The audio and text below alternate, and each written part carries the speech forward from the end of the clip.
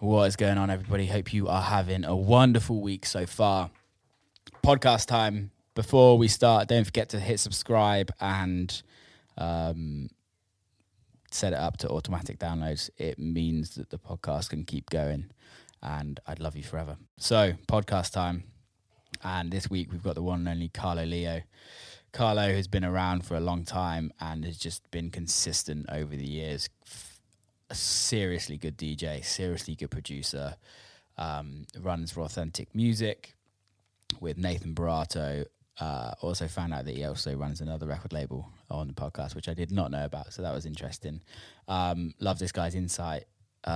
Really good conversation. So without further ado, Carlo Lio. Carlo Lio, what's cooking, man? Not much. Same old. Dude, how about you? I'm good, man. Like at the moment, I'm in the UK. So the sun is shining. It's like really nice, fresh, cold mornings. Yeah, that's how it is here right now. I love these mornings like this. Where are you in Canada? Yeah, I'm in Toronto. Toronto. How's it all going over there? Yeah, it's good. I mean, weather-wise, it's like, fall season's changing, starting to get cold, but yeah. On that tip, that's how it is. In terms of, COVID stuff, it's a little crazy. Yeah, we don't need to talk about that. Canada's getting fucked right now. It's not good. If you how's the touring going? How's all of that? Because I don't know many folks in Canada that are touring. Like how does it work? I've been off for about 15 months. I just really started touring again the whole summer, like July, August, September, but only because I moved to Florida. So, oh, really? Yeah, because everything's open there, right? So that's where all the work is. So I have a place that I rent out over there, so I'm like, I'm going to take advantage of it. I'm going to rent it. So I stayed there the whole summer, and it was a ton of work. And after 15 months of not doing shit, that was the move, you know what I mean? Yeah, well, I think this is the thing. I don't know if you saw, but like, I think there's like a backlash on things being open back then and all of that. But I think at the end of the day, it's like, you got to work. We've got to work. You got to work. I got to work. I held off as long as I could to the last possible second. And, I got a kid now, so that changes the mentality even more. It changes everything, man. When it's just you, it's easy, right? You can just make things work out. But the minute a kid gets involved and a partner or whatever, and you just got to do what you got to do. And that's the position myself, and I'm sure tons more people are in. Yeah, totally. It's interesting. It's really interesting. We live in the most interesting time in probably human history right now. For us, in this generation, definitely. It's definitely the world has changed, people have changed, and I think it's going to be an interesting maybe 2 years. At least. Yeah. It's wild. It's wild. How's how did you find like music and like writing and things like that during all of it all? Because you've been releasing some bangers at the moment. Yeah, so, I mean, in the last 12 years, I've never had this much time to just dive in straight to production and not, without any interference. Yeah. That first 15 months, I've never made so much music in my life. I mean, I'm sure a lot of guys have done the same. I mean, I don't have to release it. I mean, I don't have to make a track for the next 2 years and still have releases. You know what I mean? So it's been good on that note. It was definitely one of the silver linings. Yeah. How do you find that though? Because from going what you said, like I don't have to make music for the next 2 years. Like I'm in the same situation as well, but I'm like, it's not going to happen. I'm still going to make music. Of course, you're going to write music, but for me, it's like I was in the studio right beforehand. Just going through some ideas and looking for samples and kind of hunting. And I'm like, for me, I'm putting so much pressure on myself because I'm like, I've written all this music and I'm happy with it. And there's this music that's coming out and there's the music that's not coming out that just always gets kind of left in the hard drives. Right. But I'm also like, this music that I've made, I'm really happy with. But now I need to take it to the step further. And I'm putting so much pressure on myself on how to take it to that step further. Because it's like, I don't want to just write what I've been writing for the last 18 months. How do you find with that? I mean, for me, like I've used this time to make music without pressure, because while I was touring, it was always like, I'm playing 2-3 shows a weekend. I'm coming home on a Monday. Yeah. I'm leaving again on Thursday. There's a kid in the picture now, so it's like he's number one. Yeah. I'm tired as hell, so I had pressure to make music when I kind of didn't want to, or just didn't really have the time to. So this was the first time in a long time I actually felt no pressure, which is why I've started making way more techno than I have been, and more, a lot of that other shit that's on the high drive that hasn't been touched yet. It's all across the board. So yeah, and for me, the number one rule with making music is never pressure. I can't schedule studio time on Wednesday at 2 to 6. I need to be in the studio. If you're not feeling it, chances it's going to go south is 100% for me, at least. You know what I mean? Yeah, I like working with pressure in the studio, but for me, like my life outside of the studio has to be in order for me to enjoy the studio. Right. Or else it's just you're in your head. Yeah, you're in your head the whole time. It's like the worst time. I love making music without pressure, but if I have to do a remix, I'll probably do it 2 days before it's due, because so I guess on both ends of the spectrum when it comes to that. Yeah, man. How did it? I want to know like more about your background as well, because like we've known each other, but we've never really like had a full on conversation. No, I think we met I think maybe we met 2018 or 2019 at Movement. Detroit, yeah. Yeah, you with Greg. Right. And I obviously I know you through your music, but I don't know you as a person. But how did it kind of start with you? Like, because I remember a few years back you got to, I don't know what it was. You'll probably be able to tell, but like you got big. Yeah, it was 2010 was my like transition year from a local DJ to an international DJ. Yeah. And I could start there. I could start even before. Start wherever you want, mate. Wherever feels natural. Yeah. For that transition time, it was basically I was from 2008 to 2010. I was just to release music on like B team labels. Like never got signed to any big label. And I think it was around 2009. Do you know this Italian DJ Sini? No. Okay, well, he ended up giving one of my tracks that he was playing to Ali, to Dubfire. Yeah. And I ended up waking up to a MySpace message from him. And and that was like the days where I didn't believe it. I thought it was just some fucking spam message, you know what I mean? So I kind of replied back in like I don't even remember what I said, but I pretty much in not so many words, like said it was kind of bullshit. And he's like, no, it's really Ali and whatever. And then I'm like, okay, we got into contact. And then from there is where I started doing stuff for SciTech. Cool. A lot of stuff for SciTech. Yeah. So that was the first big real artist and label that I was working with. And then our relationships just blossomed. And then from 2010, he's like, okay, you're going to come on tour with me. And I played pretty much every show for 3 years with him, open for him all over the world. So like 2 weeks ago, I was just playing in my own city. And then fast forward 2 weeks later, I'm playing in fucking Italy and, all over Europe and UK. And I was like, shit, this is fucking crazy. Wow. So SciTech back then was like the one as well. Yeah. When it started, it was like, it was the shit, Well, I guess Ali was coming off the deep dish kind of vibe as well at that time. Yeah, that was where he really like, broke out of that whole other persona and went straight, underground vibes. Was releasing, the Ribcage track, the Ribcage, man. Yeah, it was just a time that time where he was just banger after banger, and it just he'd done a remix of System 7. I can't remember fully System 7. I can't remember what the track was called. But I've got to find it out because I've got to Google this because it's so good. It was like one of my favorite records. System 7 Dubfire remix. Is this like really old or? Yeah, it's pretty old. System 7 Spacebird. Okay, yeah. Came out, I think, 2009. Right. that was, I was like, Yeah. Jesus. Yeah. So, I mean, in a nutshell, I mean, I pretty much got to ride off, he was riding off his own fucking transition, and Yeah. I was a part of it. And it really, you know, he basically showed me to the world. Right. So after then, where I kind of, you know, got big enough to start getting those solo gigs by myself, which is the main goal that he had in mind anyways. Yeah. You know, he did that with a few artists. He did that with like Davide Squillace as well. He was doing it with Shaded as well at the time. We were all kind of touring together. So I owe a lot of the success to him.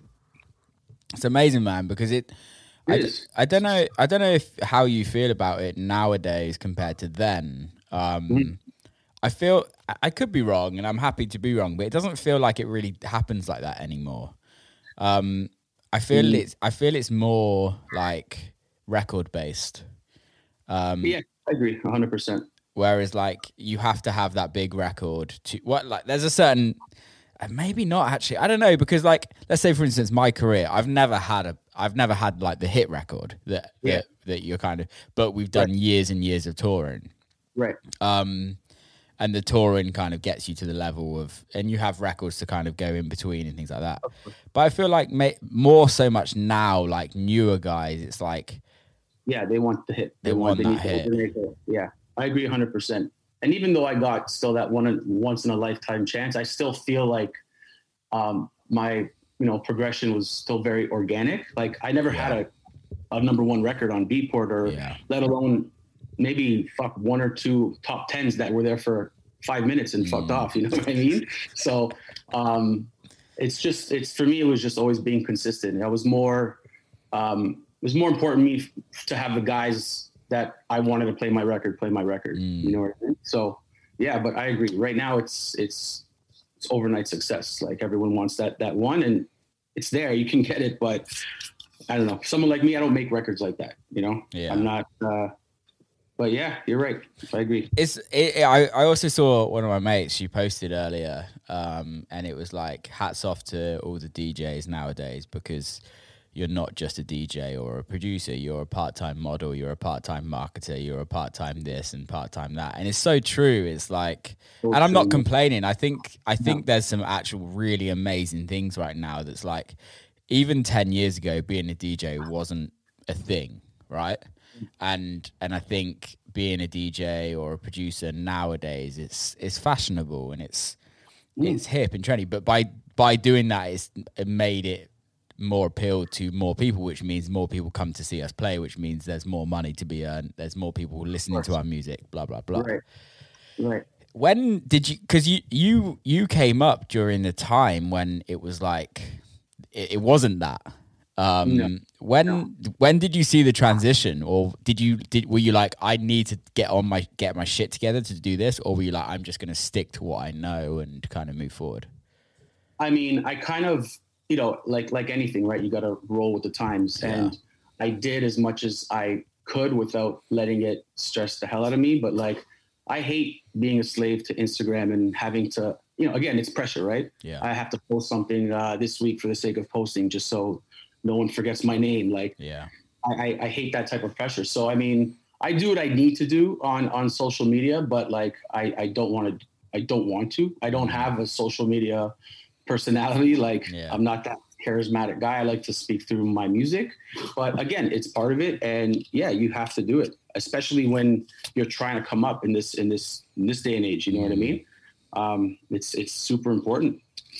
But yeah, if it was up to me, like we had 2 days of social media blackout a couple of weeks ago, and it's fucking great, man. It was the best thing, wasn't it? I remember texting my manager, Ryan, and was like, mate, I love that Facebook is down. It's like, because it means that Instagram's down. It means that it was a bit annoying with WhatsApp, because like it meant that I couldn't get stuff done with people that, but hey, you can text them. But it's like, it was nice. It's a nice breath of fresh air, man, for sure. It reminds me, because I like the same for you. Like, I remember growing up without that, and without that instant connection with everyone. Yeah. That's why I also say, like, my come up was super organic, because I couldn't wake up in the morning and decide I wanted to be a DJ. Yeah. No, you needed some loot. You needed to buy two 1200s. You needed to buy mixer. You needed to spend $150 at the record store every week. You know what I mean? I didn't have YouTube to, if I don't know how to do something, I just go on YouTube and within a second, I learned how to produce by just fucking opening up a program and pressing every button and see what it did. Yeah. So it's a real different time. Yeah. I think there's massive pros and cons to it. For sure. Because I was just listening to a bunch of old house records. Sorry, I'm drinking these fucking drinks and they make me burp so much. It's like LaCroix. Is it like a beer? No, it's like just like sparkling water, flavored sparkling water. Oh, okay. But do you get LaCroix in Canada? No. Yeah. I mean, I don't know, but I don't know what it is. Yeah, LaCroix is like a big thing in America, but this is like the UK version. Okay. It's better. Is it alcoholic or no, completely sparkling. Okay. Yeah, just water. What was I saying? Yeah, I was listening to like old house records earlier, and I was like, it's not because we have so much. We're so lucky nowadays that we can go use any program. We can pretty much download any synth, even if you have no money. Like, you can get a synth, like you can buy like Logic, Ableton, and you have everything there. Like before, like you'd have to buy hardware, and this was way before my time as well. Like I started on software, but maybe like 5 years before me, the software was shite, and you'd have to have hardware to make it sound good or anything like that. But now, like you can literally buy anything. Whereas I was listening to the old stuff, and there was a certain groove and a certain vibe that you'd get with old records that I find everyone's looking back to try and get that. Yeah, and I think they should. Yeah.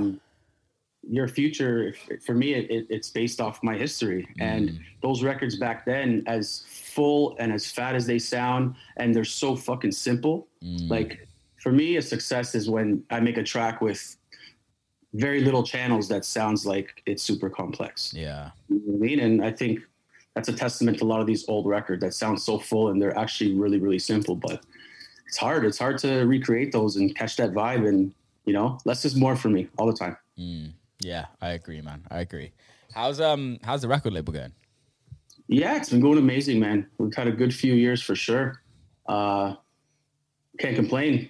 We were like pre-COVID, we were ready to start doing a lot of like label events and stuff, which obviously went to shit because of no parties, but we've kept it going. We've releasing the same as we've started with, every few weeks, and just kept in people's faces, and the response has been amazing. So a lot of support, a lot of quality releases, and super, super happy.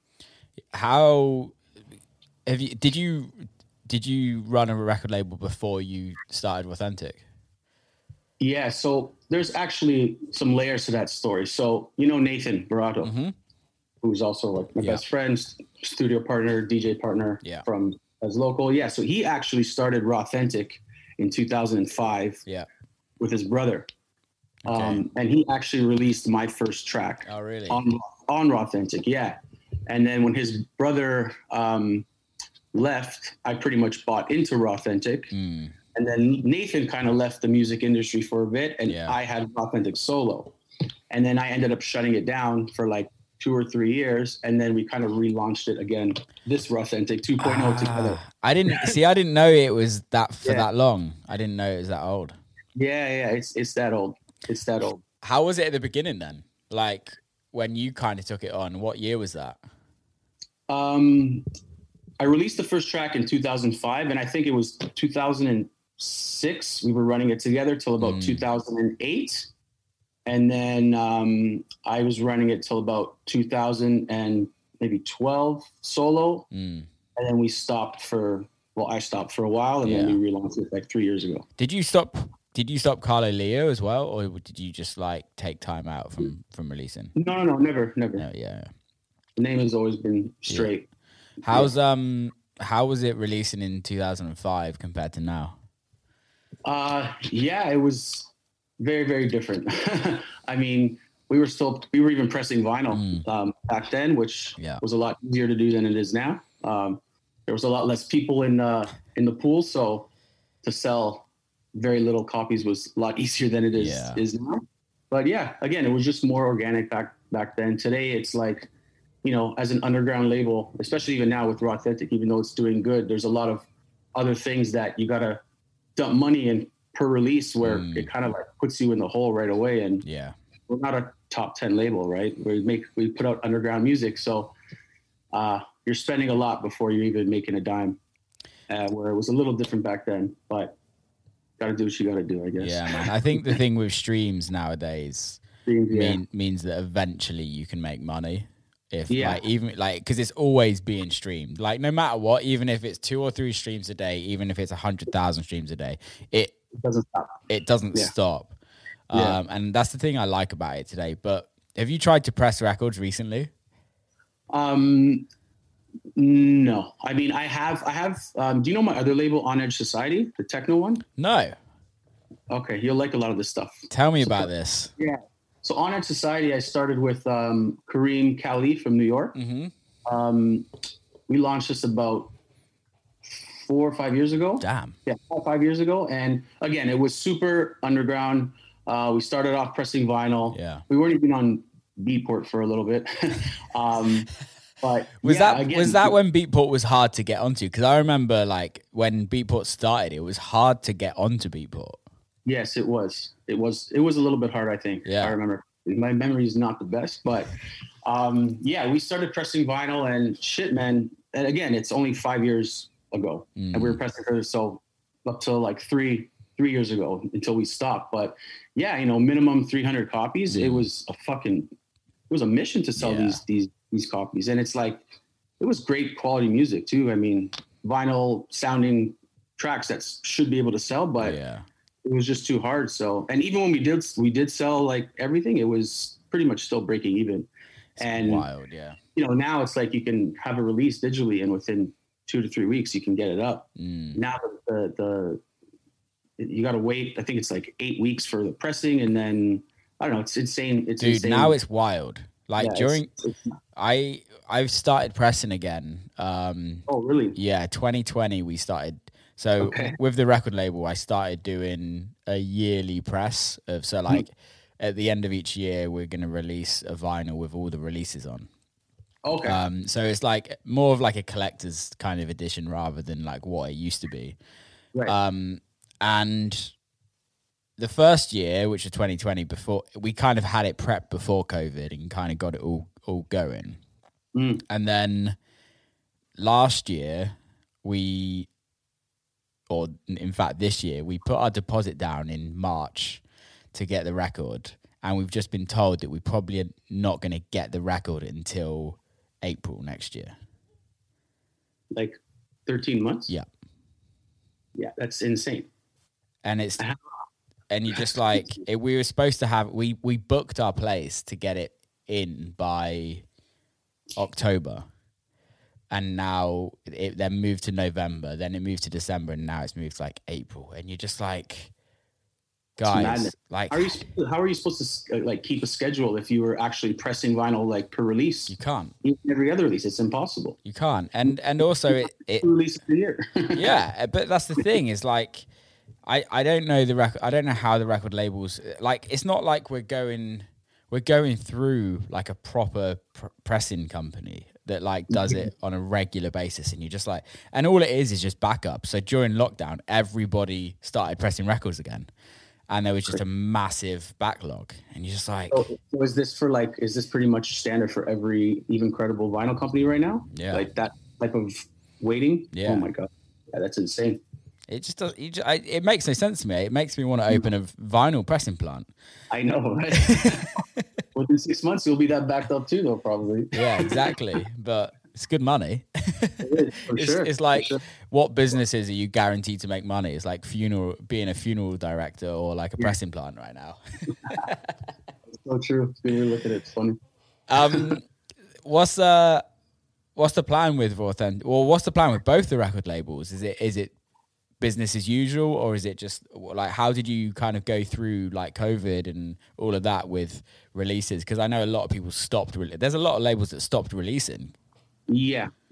I mean, with us, we kept it business as usual. Like with Rawthentic, we release every 2 weeks. Nice.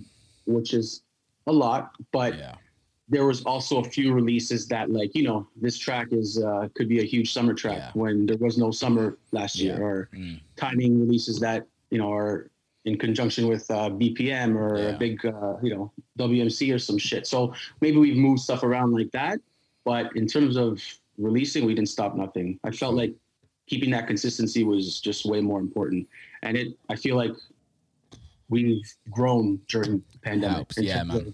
Support and attention, and, you know, Beatport love, and I think we made the right decision for sure. No, I totally agree with you on that. I want to talk business on record labels, because I think it's something that a lot of people don't talk about and aren't willing to talk about. Right.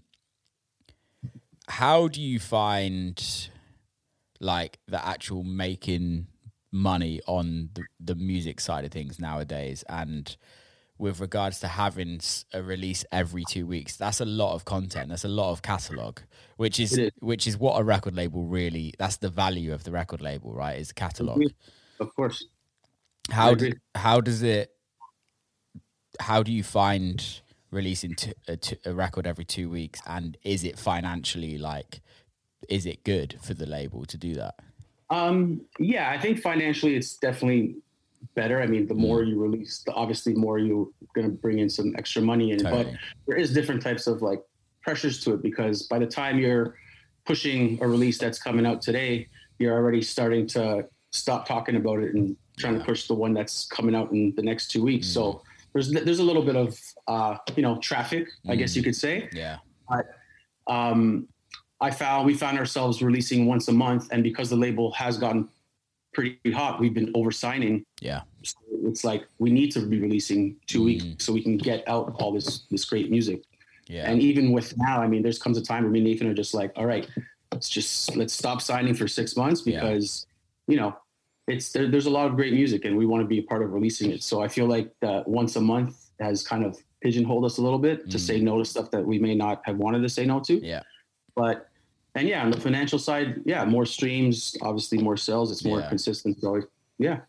No, I like the idea of it. It's an actual record label rather than I don't want to say it, but like an ego project for the artist, right? It feels like a proper record label. And I think, like, for me, like, my record label is at this moment in time, well, I've literally just signed my first record from somebody else. Oh, okay. But for me, my record label was like about building a sound for myself before I started signing other people. Right.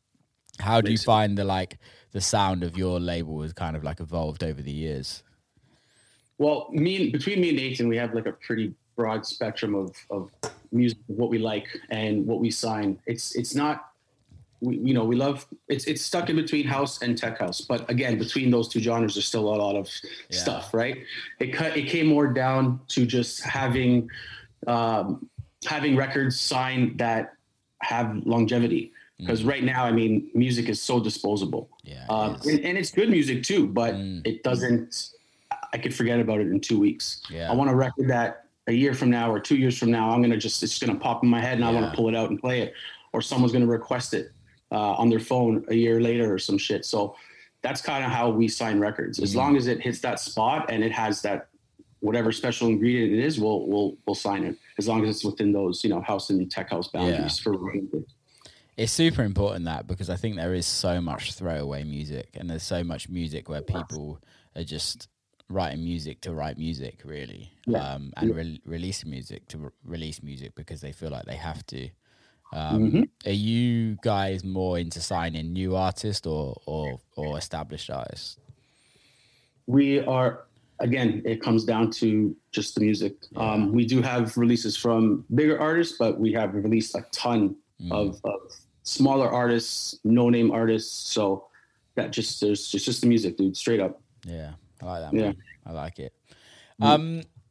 What's the plan for the rest of the year for you, or moving forward, future-wise? Because obviously it's still all up in the air. But what's that's the crazy thing about right now. It's like it's hard to plan. Period. Yeah. Every week, shit changes, regulations change. Like I've been stuck in my head too. I know I tend to go down the rabbit hole a little bit with this stuff, and the fact that I can't even plan something 2 weeks ahead, it drives me a little bit crazy. But as of right now, it's I kind of changed the way I'm touring a little bit because, having to stay in Florida for 3 months obviously was great for work and, financially and stuff. But I also had to be away from my kid for 3 months. Yeah, which is a lot. So, right. So now I'm kind of doing like almost like a 2 to 3 week on and 2 to 3 week off thing, which I think is great. Yeah. And it's helped me in other things as well. Like throughout COVID, I've, tried to get a lot more healthier.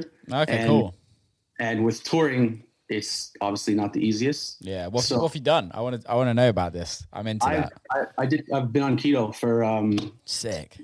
I probably started like March of last year, and I've been going strong until obviously I moved to Florida for those 3 months. You can't do keto in Florida at all. Yeah. No, but I still maintained where I was. Like I didn't shit the bed or anything like that. So, and now got home and was off for this whole month of September pretty much and went straight back on. So it's been another silver lining. Did you lose? What was the goal for going keto? The goal was 60 pounds and I'm about at 65 right now. Sick. And do you want to do more or keep it? I think I want to get to like another 20 pounds, Sick. Which now that I'm so involved and invested in it, I think 20 pounds is nothing anymore. Yeah, it's easy, yeah. I'm sure I'll get it. Are you training as well? Now I am, but that first 6 or 7 months of doing it, it was just straight food. It's amazing, isn't it? Amazing, dude. It's amazing. Like that just shows how important just diet is. I would say diet is like 90% of it. It is. And mental game, of course. Yeah. Have you felt mentally different? Yeah, like clarity, just energy. Like I wake up early period, but I wake up crazy extra early now and just wanting to get shit done. From 6 a.m. till like 11, I do everything I need to do. Is that like your most productive hours? Most productive time, yeah. And then it kind of, it's interesting that, isn't it? How your diet can completely change your life. Yeah. I mean, if you're eating, like sugar and carbs and gluten, you just turn into a slug. Yeah. You're just clouded. You're lazy. Yeah. So happy to finally eliminate that. I've been trying for like 25 years. Have you heard about this, the carnivore diet? Carnivore diet. Is that, no, I don't think so. It's strictly meat and fat. So it's very similar to keto. It's very similar, but it's just more restrictive. And I've heard like really interesting things. I don't know if I buy into it, but it makes complete sense because you're just restricting yourself from pretty much everything apart from meat and fat. Is this like as excessive as like breakfast, lunch, dinner, meat? Like that's what you're eating for all? See, that's fucking crazy. That's crazy. Like I thought keto was crazy. That's a little bit more crazy. What's your like day-to-day diet? What are you eating? In the morning, it's usually like avocado is essential because high in fats, eggs, a lot of cheese, meats. But yeah, the breakfast is usually like I'll have like an avocado and maybe a couple eggs.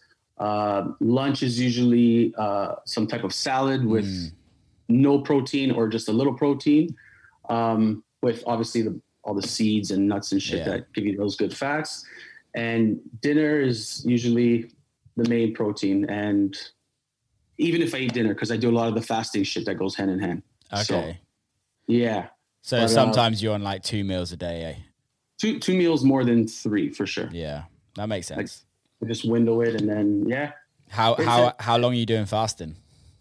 I started doing like 16 hours off, 8 hours on. Yeah. And then I ended up getting crazy where I was at like 20 hours off, 4 hours on. It was a good 4 hours, but those 20 was after. I don't know if you ever do this, but maybe you do now you're touring and doing the diet and kind of more aware of it. But sometimes I do like a whole like 24-hour fast. Yeah. Where it's not because it's because I've probably like eaten a load of shit where I feel really shit about myself the day before. And I wake up like no sleep, nothing. And I'm just like, I just need to like clear my body. And weirdly, the next day I wake up feeling so fresh. It's so true, man. And it's wild to me because like, I think we're taught as kids, aren't we? Like you have to have your like 3 meals a day and you have to do this and you have to eat that. And like, I don't know about you, but growing up, like your parents are like, don't eat. You have to eat all on your plate, blah, blah, blah. And it's like, it's just it's not how it's supposed to be. It's not. And me growing up from like an Italian household, my dad was the cook of the family, best cook I've ever had, you know, but it was pasta and pizza and breaded cutlets and just bread on top of bread. And, you know, my dad loved sweets. It was just, everything was available 24/7 in my house.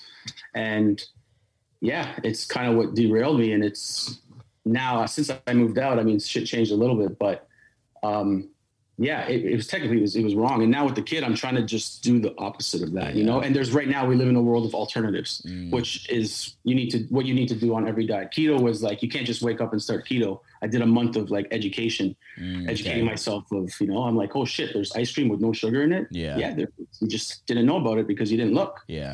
So did you get a trainer or anything? Did you, or somebody you just all did it yourself? Yeah. You know who actually I picked Anthony's brain, A-Vision. Yeah. Yeah, he did it.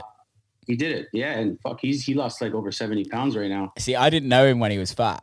And I did. We were same big body type of dudes. Yeah.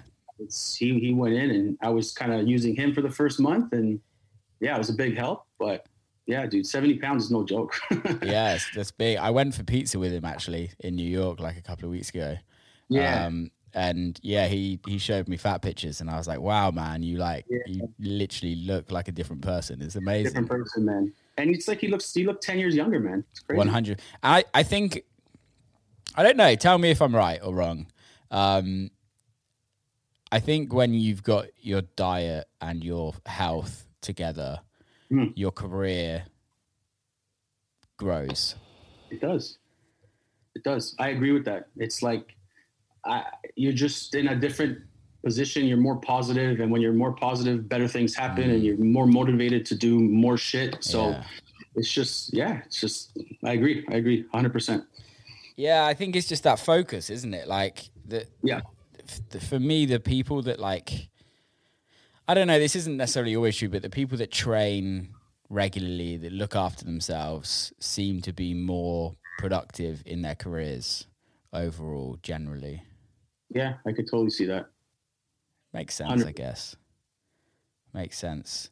I think also like now in the music industry, it's getting more popular to be healthy. Like a lot more of my friends are not drinking and all of that. And I don't know if you've seen it, but over the years, but DJs becoming a lot healthier and kind of more health conscious.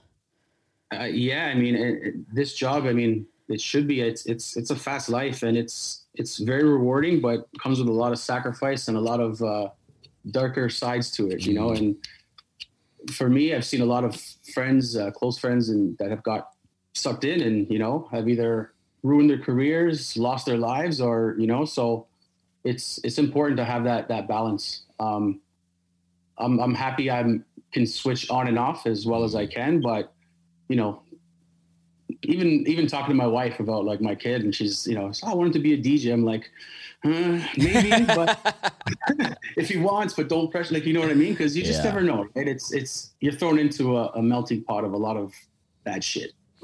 It's interesting, isn't it? Because a lot of people don't. I try and talk about it a lot on the podcast, and I try and kind of make or speak about like the real the other side. The other side, yeah. And there's a life of it's come out in the media, man. Like, and there's a lot of temptations in this industry, right? And it's temptations that like if we were working in a corporate job, we wouldn't have ever had those opportunities or those temptations in the past, if you know what I mean. 100%. Whether that's drugs, alcohol, women, boy, men, like whatever you're into. Like there's a lot more temptations in this industry, and there's also you're put in front of it. If you're never put in front of it, chances are you won't fight. But if it's there every weekend, every day, like chances of you snapping probably will happen. You know what I mean? So 100%. How do you find the traveling and the touring? Are you kind of good with it, or is it something that it affects you? Yeah, no. I'm good with it. I mean, thankfully I'm good with it because a lot of people, like a lot of guys too, back in the day that I've, kind of come up around the same time, once they started making a name and started getting on, 20 flights a month, they're like, fuck this. You know what I mean? Yeah. So for me, I'm happy I can do it, but that's the real work part of this job is not, waking up at 3 a.m. and going to rock a club. It's going to the airport on no sleep and not having a proper meal in 2 days and, drinking all this shit that you don't really want to. And just, that's the work part, which is the shit that we obviously don't really post on Instagram. So, I think it could be really interesting, but I don't know how it would be like. I don't know how it would be documented, but I feel like there needs to be side of it to be documented. There totally needs to be that side of it. Because I think like I do vlogs. I do like vlogs when I'm touring, and I love it.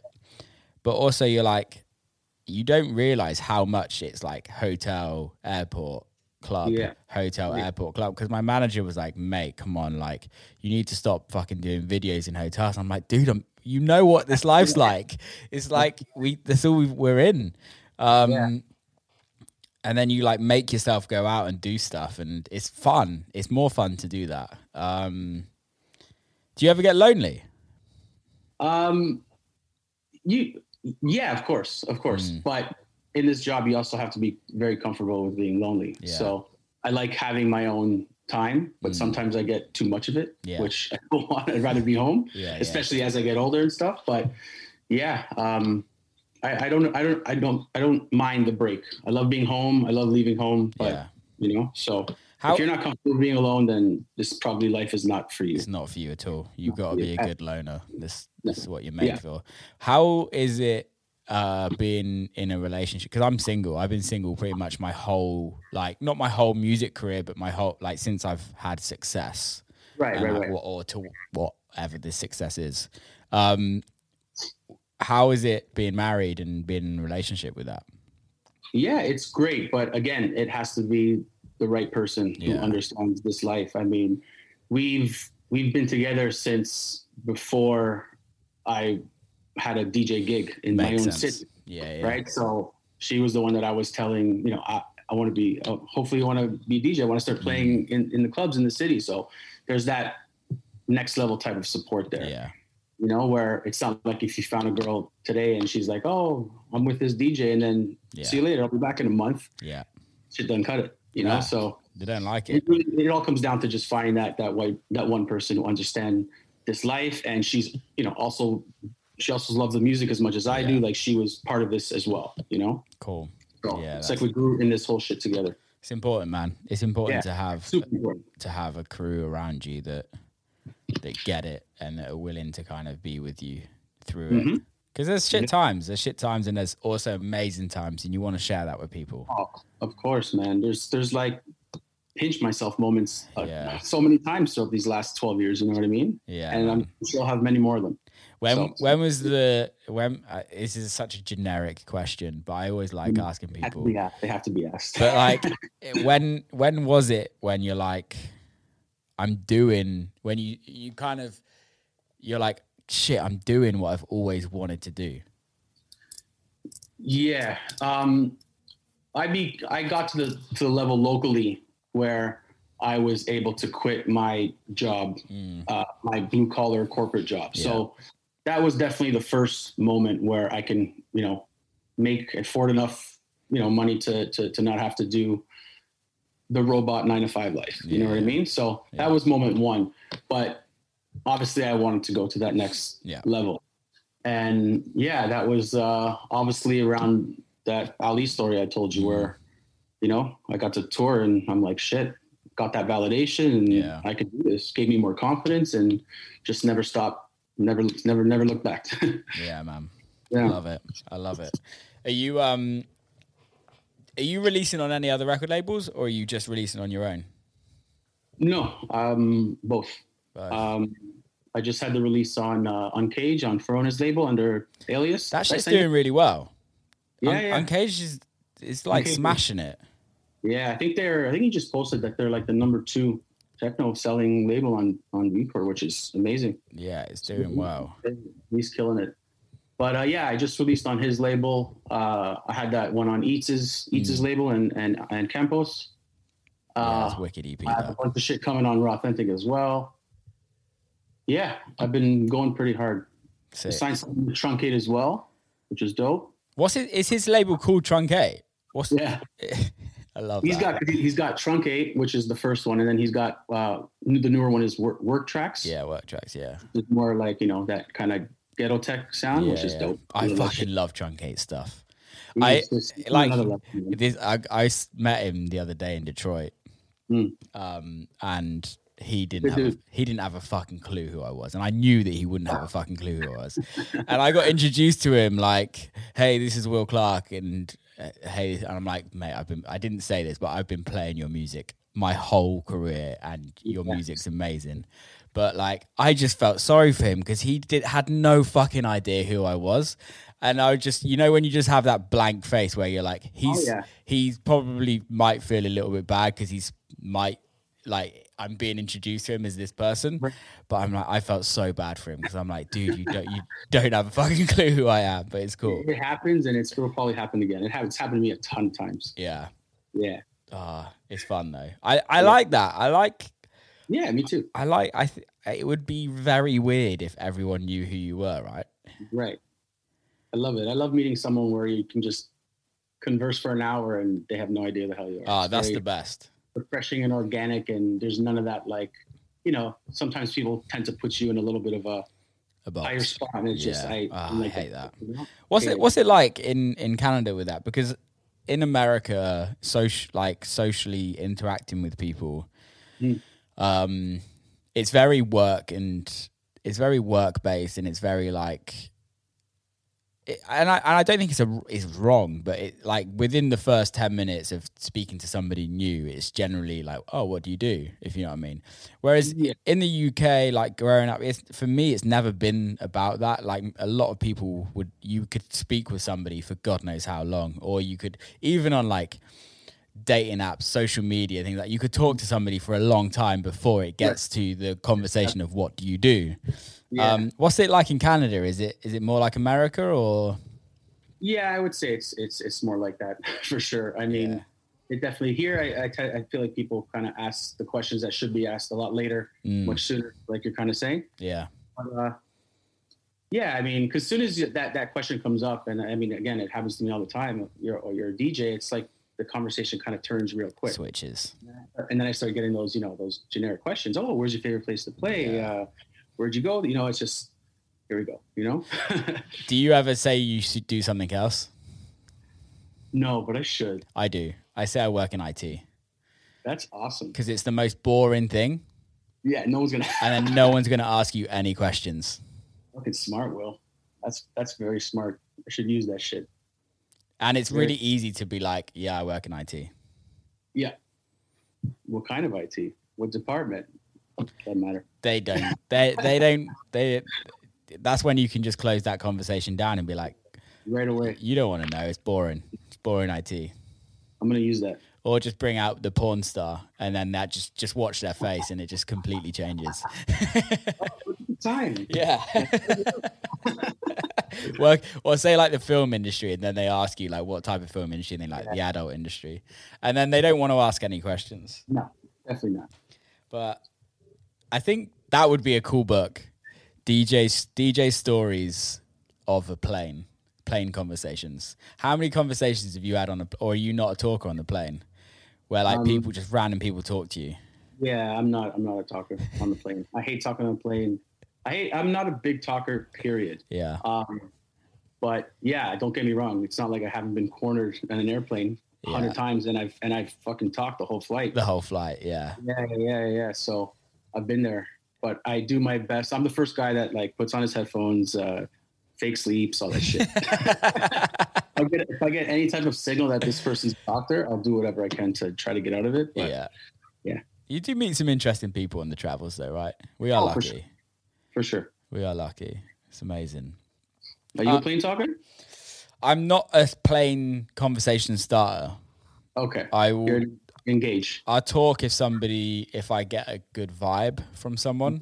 Right. But I'm pretty sure we can kind of always get a good vibe if someone's going to be a good conversation or not. I agree.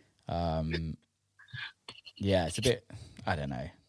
But sometimes it's nice just to have a really shit conversation with someone. I know. Something pointless. Just takes your mind off of everything and that's just get in it. Do you like traveling with people like that you know? Yeah, for sure. It does make traveling easier. Like when me and Nathan started traveling again and touring, like that was my favorite shit. Like traveling with your best friend. I've never had a tour manager or anything like that. So like, I feel like if I ever had a tour manager, it's not because I want him to hook up my shit. It's just because I want him just to be there, just to be there, yeah. Just to have a friend. Yeah. So, I've never had a tour manager. My Ryan travels with me occasionally when he wants to come to a show and have like a weekend away. But sometimes I struggle with it, not because I love having the company, but I don't know about you, but I get stuck in my own ways of like how I like to travel and like be on time on certain places and like really anal. And then the minute someone comes and you're like, they mess it up and I'm like, fuck. Yeah. And then they'll tell you like, hey, relax. I'm like, no. No, you're following me. I got my shit. And I'm so anal with time. It's it's my biggest quality. Like it's so important to me. I just, cause I don't understand lateness. No, me neither. Like, for example, when a promoter from another country that you're invited to picks you up an hour late and he says there's traffic, I said, but don't you live here? Do you not know there's traffic? There's probably traffic yesterday or the last 10 years on this street. I agree. So there's no excuse for it for me, you know? Yeah. Unless you're fucking, you get in a car accident or some crazy shit. But if it's just traffic, like it doesn't fly. How did you find that going to like European countries like Spain and Italy? Because everyone's always fucking late there. Yeah. Mexico. It's insane. Like it drives me crazy. It drives me crazy. I mean, and Spain especially, and I lived there for like 5 years too. Oh really? Where did you live? Yeah, in Barcelona. When I started touring with Ali, he's like, you should move to Barcelona, and because it's just obviously coming from Canada touring the way I was with him. Yeah, it's like tough. And I wasn't making a lot of money back then. It's like I'm flying from Canada to Europe every week, and I'm losing money. Yeah. So I ended up moving over there for about from 2010 to 2015. Amazing. And it was a great experience, but back to the lateness shit there, it's terrible. I would be at dinner, be at this restaurant at 9 o'clock, and everyone shows up at 10. I'm like, just say 10. Just say 10. Don't get it. Yeah, but that if they said 10, they wouldn't turn up till 11. That's the crazy thing. It was for me because I used to live in Ibiza, and it was exactly the same. It's like calling the internet company to be like, yo, can you get the internet sorted? And they're like, yeah, we'll come tomorrow. And then tomorrow actually means next week. And then they're not going to turn up on the right day. And they just turn up, and then they'll have to call you and be like, where are you? I'm like, guys, I can't wait around all day long for you. Like, it's Kennedy, man. And there's no customer service either, Carl. Not there. That's for sure. I just love it that it works for them. I know. It definitely does. Nothing ever gets done, but it works. I don't know how business survives over there. I don't either. I'll never understand it, man. Never understand it. Yeah. It's interesting. Dude, we've just done nearly an hour. Let's wrap this motherfucker up. Yeah, dude, I could literally these podcasts are just like they're in their own world. When you start to get having conversations. Did you before we go, did you end up learning Spanish when you were living in Barcelona? Nope. That's why I hate saying I was in Spain for 5 years, because then I'm like, no. I learned like the few words that I needed to know, like, hola, con queso, Yeah.